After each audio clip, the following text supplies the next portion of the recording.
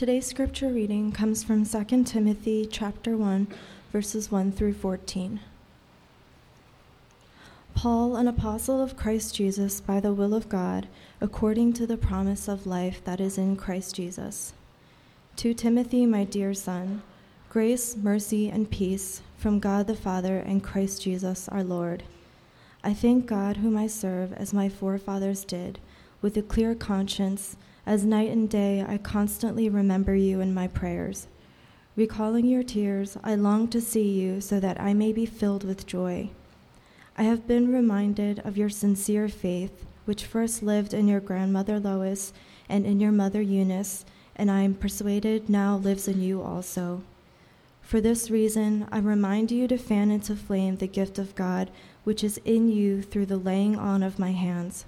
For God did not give us a spirit of timidity, but a spirit of power, of love, and of self-discipline.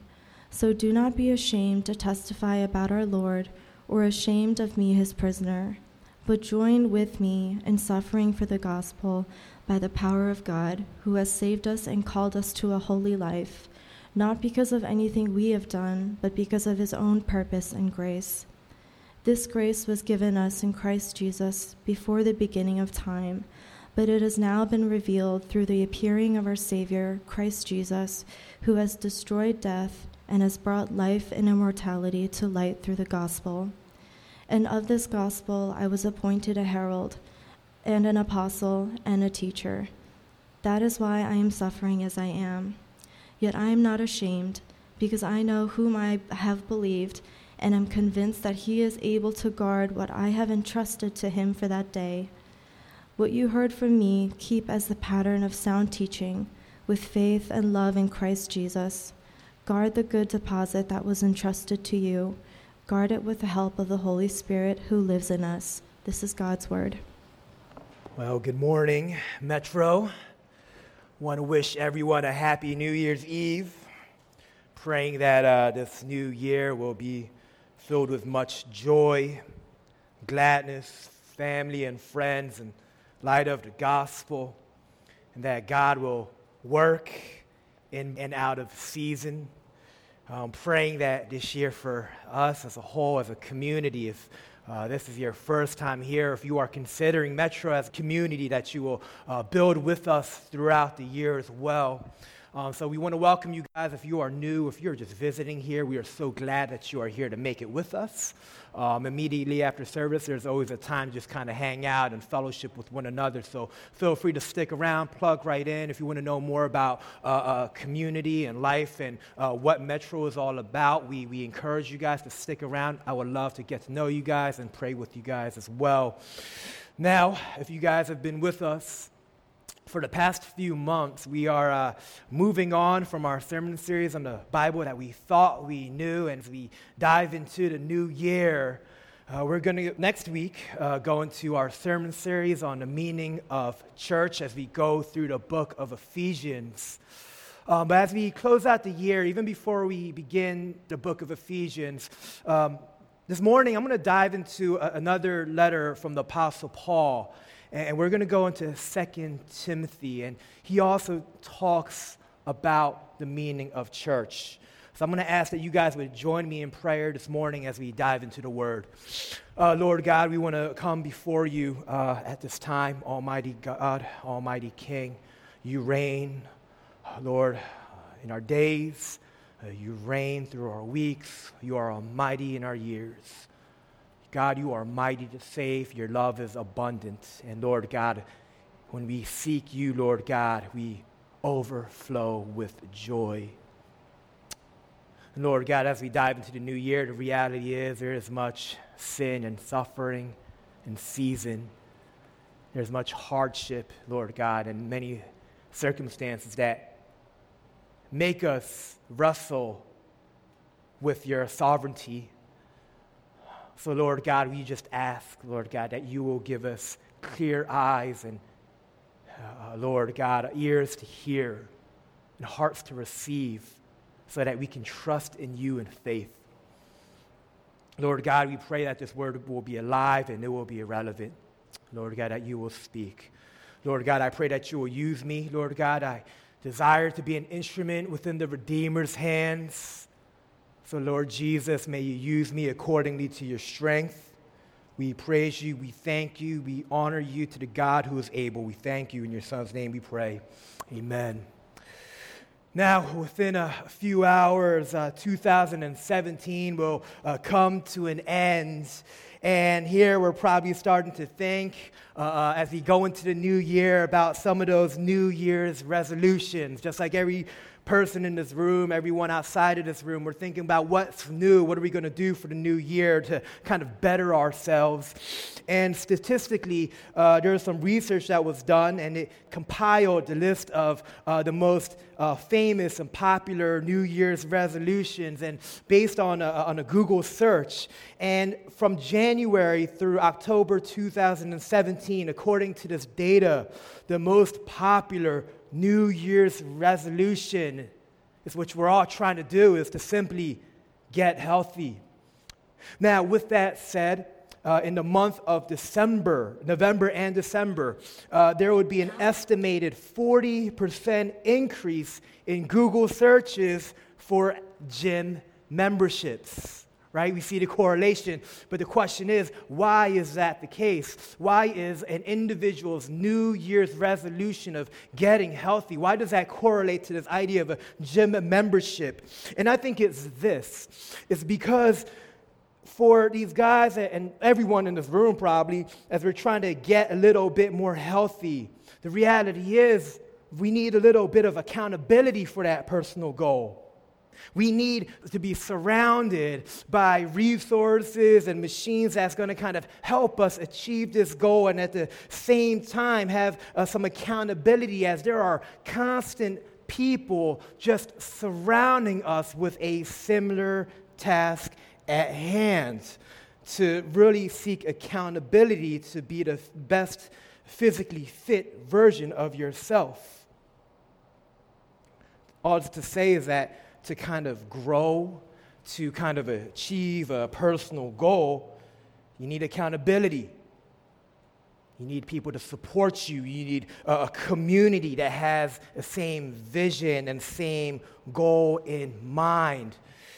And in the same way, if you are a professing Christian, or if you're kind of just considering the Christian faith, I would argue to you, I would plead with you to understand the importance of have people surrounding you for accountability's sake.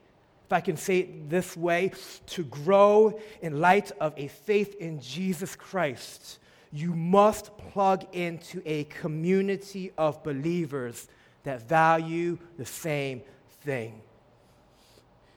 As we go into 2 Timothy chapter 1, verses 1 through 14, we will see the importance of community in our personal call to love and to entrust the gospel.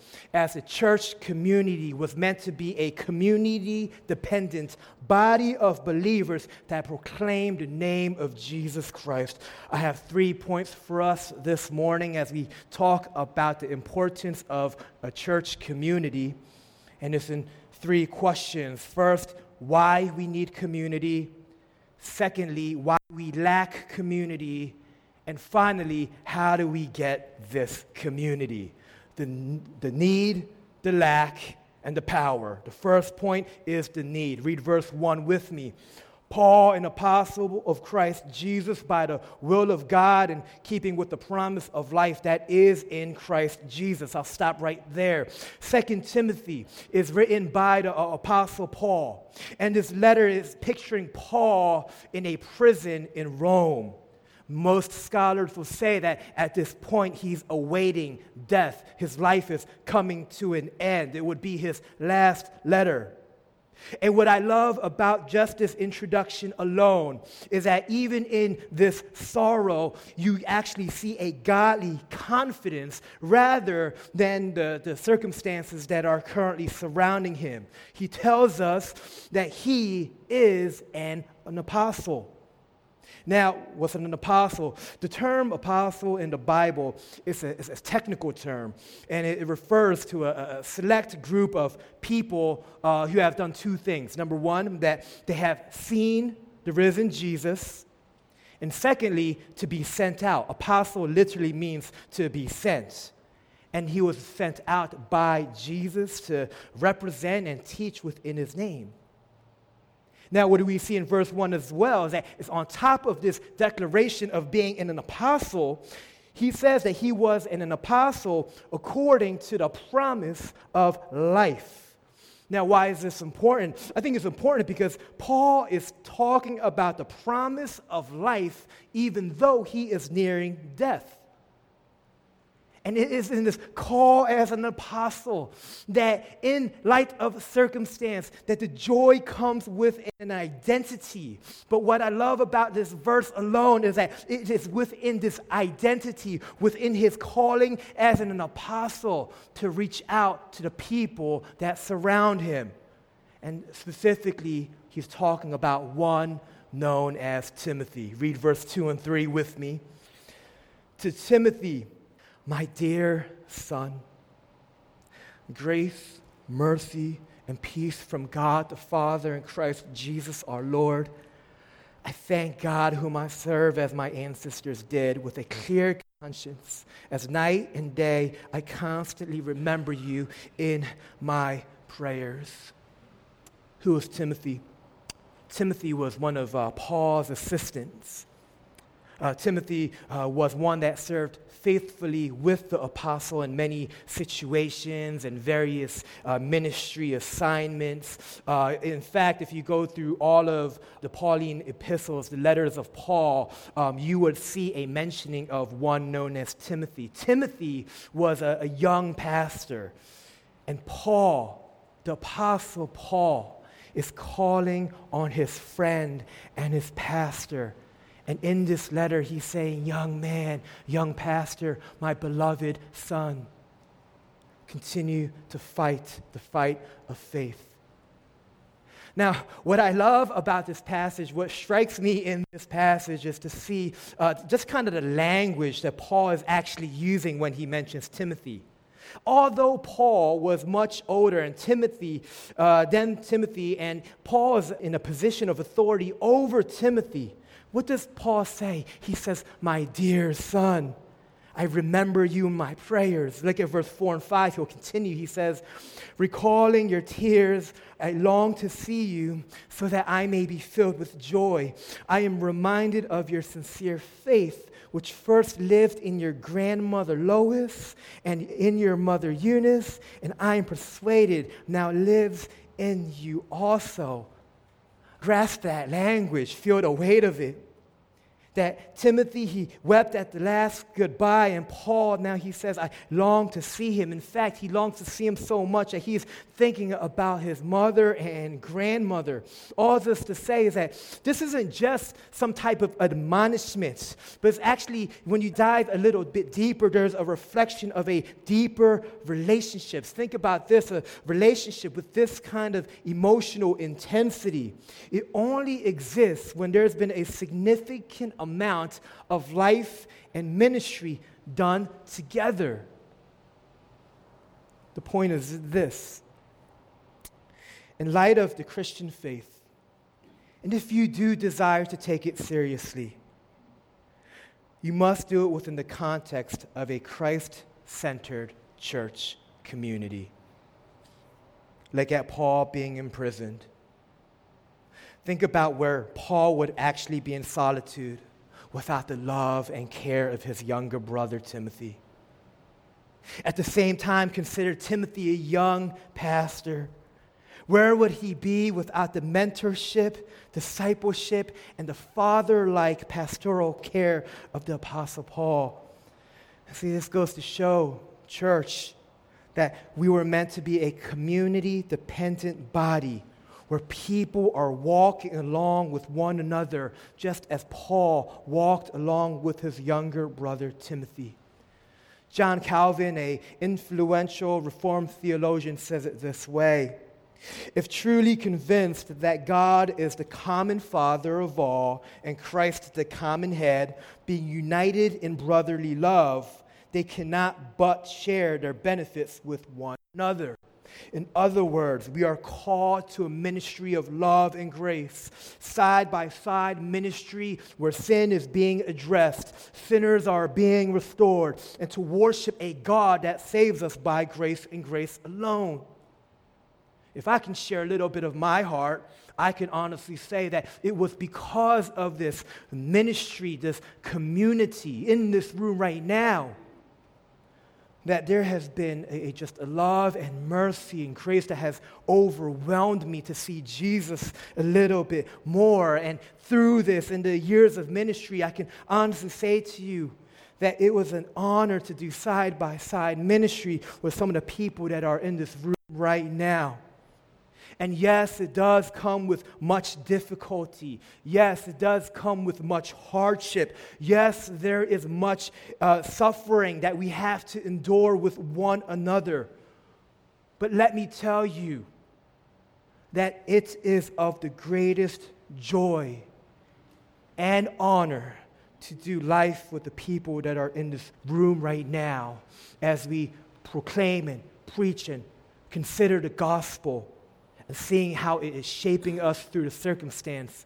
Beloved church, there is no greater joy. When the Apostle Paul says he's praying for Timothy day and night in his tears, thinking about his family, longing to see him, it would bring great joy. And I can't help to think, this isn't in the text, but I think as he's going through this heartfelt response to Timothy, I can't help to think that the Apostle Paul is saying this: where would I be without the people of God? And in my prayers, as we talk about that need for community, my hope, that as we close out this end of the year, my hope and my prayer is that next year, you and I will all say, where would I be without the people of God? The gospel, it shapes our lives where it allows us to grow deeper with Jesus Christ who is within us. But the gospel also shapes our relationships where it allows us to grow deeper with the people that surrounds us. But if we're honest, that is the call, that is the need for a community, but the reality is that it is quite difficult. We're all sinners in need of grace. You add another sinner in need of grace, well, we're going to need a lot of grace.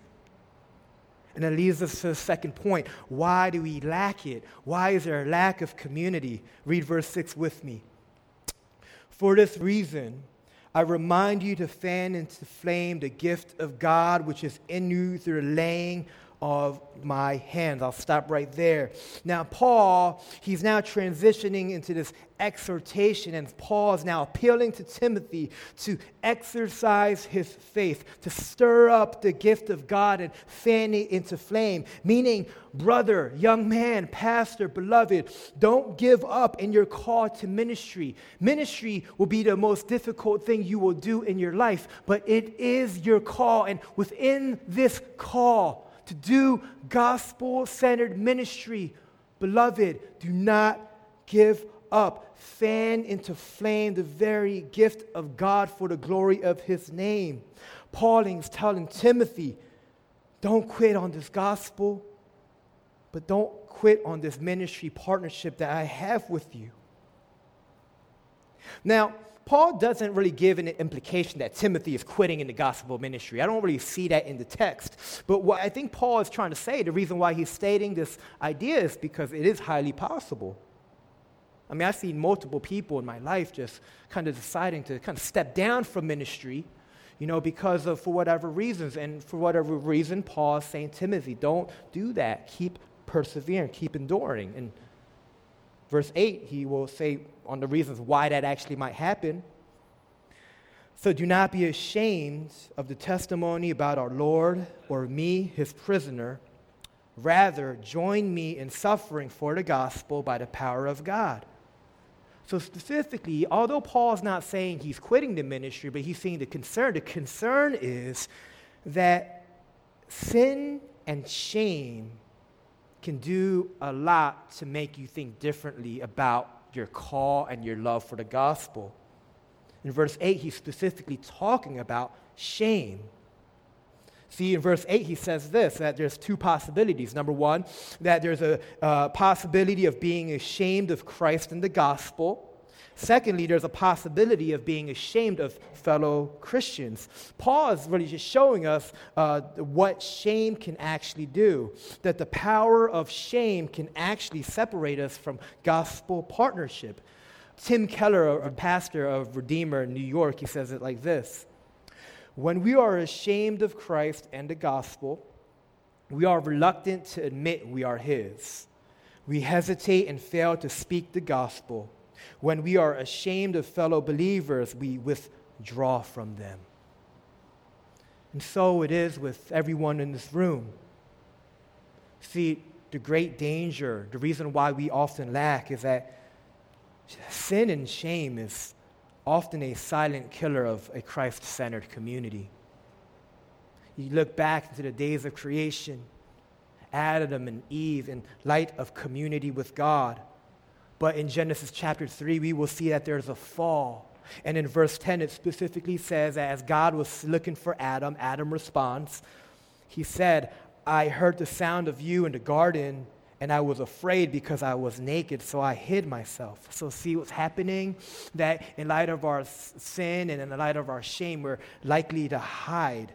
Sin produces a shame, and when we begin to experience this shame, you tend to isolate yourselves, and then it becomes a dangerous path. Because as you start to isolate yourself, then there becomes self-deception. And then in self-deception, there becomes self-absorption. And then you foolishly hide your sin, where you then start to avoid people. Then you start lying because you don't want people to expose some of the things that are within you. If I could say it like this, shame will paralyze you into isolation. And the Apostle Paul is saying, Timothy, be careful. Be reminded to not fall into the trap of spiritual imprisonment, but rather join to the ones that are in prison because of the gospel that is proclaimed within our hearts, within our lives, and with our voices. He's urging Timothy, be faithful. Now, what that means for us is that I think it tells us that on a very practical level, on the importance of people speaking into your life in the midst of sin and shame. And that's what I'm going to tell you guys right now. That, if you're in that circumstance where sin is within you, shame is surrounding you, I truly believe that if you're in Christ and if you are love Christ and you love his people, we will respond accordingly to that and walk with you. A well-known biblical counselor, Ed Welch, says it this way. Hear this. Shame is tackled best in the context of a relationship. Granted, going public with your shame is something you have tried to avoid, but being open about it, at least with someone who is a wise encourager, is part of the way out of shame. Do not allow shame to intimidate you into silence. Now, if I can say this, many of us within this room right now are just kind of coming back to the church. I think some of us are just trying to figure this thing out. For some of us, we're new Christians, and we're trying to sort out what this church thing is. And I think the reality is some of us actually had probably a negative view of church. I mean, Tim Keller says actually that, the church was meant to be a hospital for sinners. But the reality is that some of us have experienced the opposite. Or maybe someone or a group collectively have added to your shame. And let me be the first to say this. If we are a hospital for sinners, the church is also filled with immature doctors and surgeons, and we probably diagnose very incorrectly. And I repent on our behalf. That is on us. But let me also say this, And I'm going to make this one clear. If you come into a hospital for your sins, there are way too many of us that don't want to admit how sick and dead you actually are, and that is on you. If you are wrestling with some type of shame that is preventing you from partaking in community, my encouragement as we start this new year, would you consider to slowly plug yourself into a church community for the sake of life? It doesn't have to be Metro. It could be any gospel-centered church. I just want us to consider, to explore for your growth, that community is so vital to it. See, sin and shame, it does prevent us from our call to community. And the question is, where does our hope come from? And that leads us to the third point, the power of our community. Read verse 9 and 10 with me. He has saved us and called us to a holy life, not because of anything we have done, but because of his own purpose and grace. This grace was given us in Christ Jesus before the beginning of time, but it has now been revealed through the appearing of our Savior, Christ Jesus, who has destroyed death and has brought life to light throughout the gospel. See, in 2 Timothy, we see that there's a bold call to persevere in the gospel, that through your suffering and when circumstances call, we are called to guard the gospel, and we are called to entrust ourselves accordingly to the gospel. And Paul is making it very clear to make this gospel message to be pure. But what I love about what we're seeing as we're talking about the power of the gospel, we can actually see that the reason why Paul and Timothy have such a good relationship that's so centered in the gospel is because of their love for the gospel. And here the Apostle Paul, in light of that love and the care that we just saw in verses 1 through 5, and all of that is to proclaim the power of the gospel, to guard it, to trust it, protect it, to preach it in and out of season.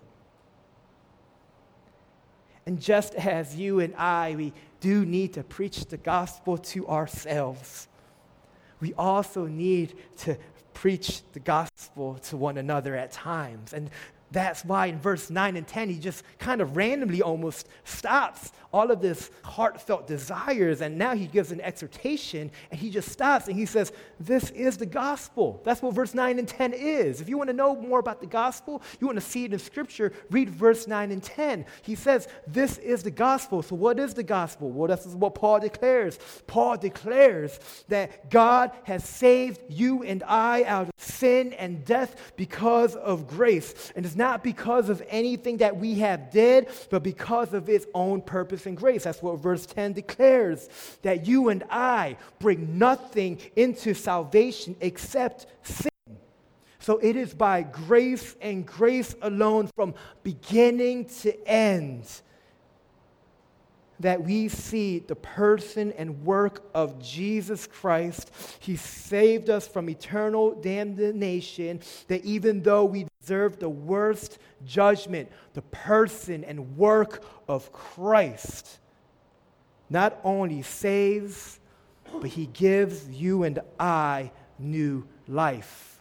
See, that's why I love about verse 9 and 10 as he starts and just kind of proclaims the gospel. Because not only does he say that the gospel is just deliverance from a negative consequence of sin, judgment, and death, it also brings positive blessing. He says that you and I, we receive eternal life, eternal glory, new hope, grace for the day, and hope for the tomorrow. And that also includes a community of people to help us see this light through our darkness. Listen, when you believe that Jesus Christ has intentionally lived the life that you couldn't live and intentionally died the death you could not die, I would argue that it should move you into the same way. That just as Christ was intentional towards you, we are called to be intentional towards one another.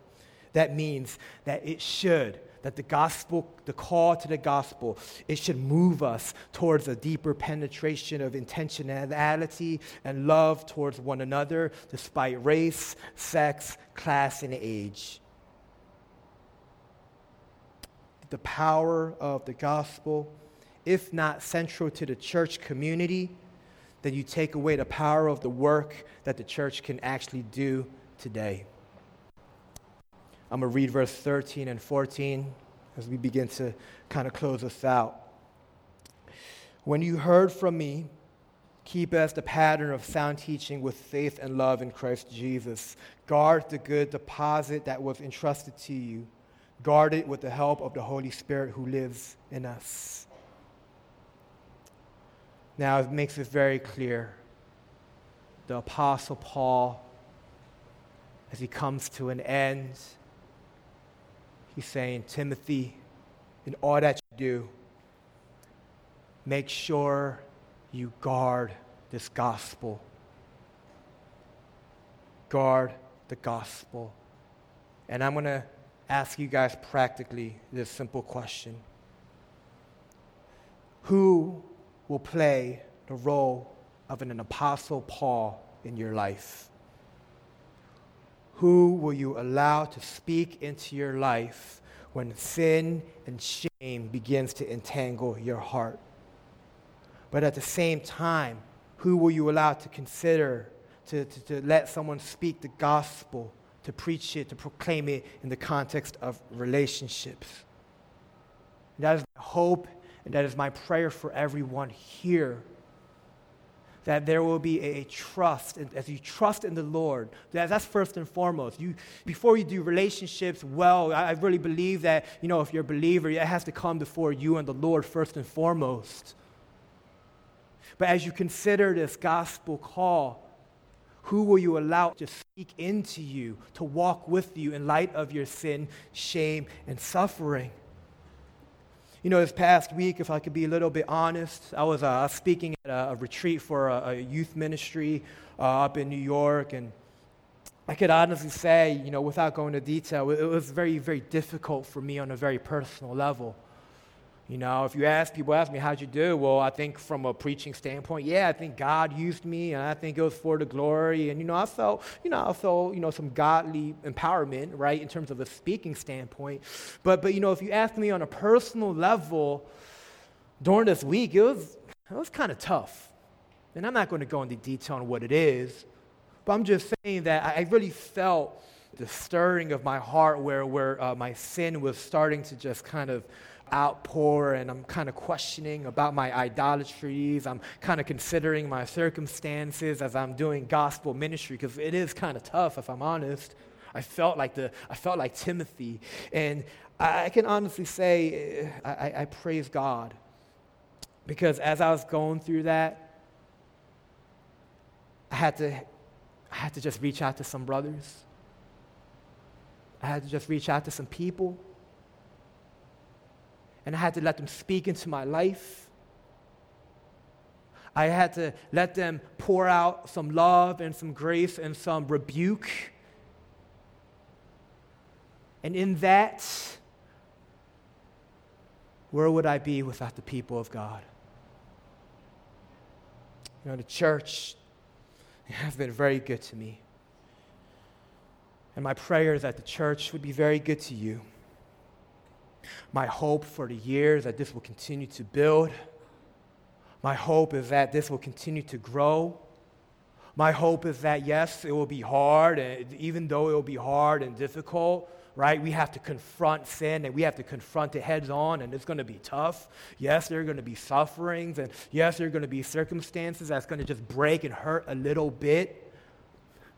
But as we consider the power of the gospel, I do believe that it is power for our relationships, our communities, our churches, and our cities. And as I always declare, yes, it will be grace for today and hope for tomorrow. Would you join and consider with me as we start this new year? Would you close your eyes and bow your heads with me?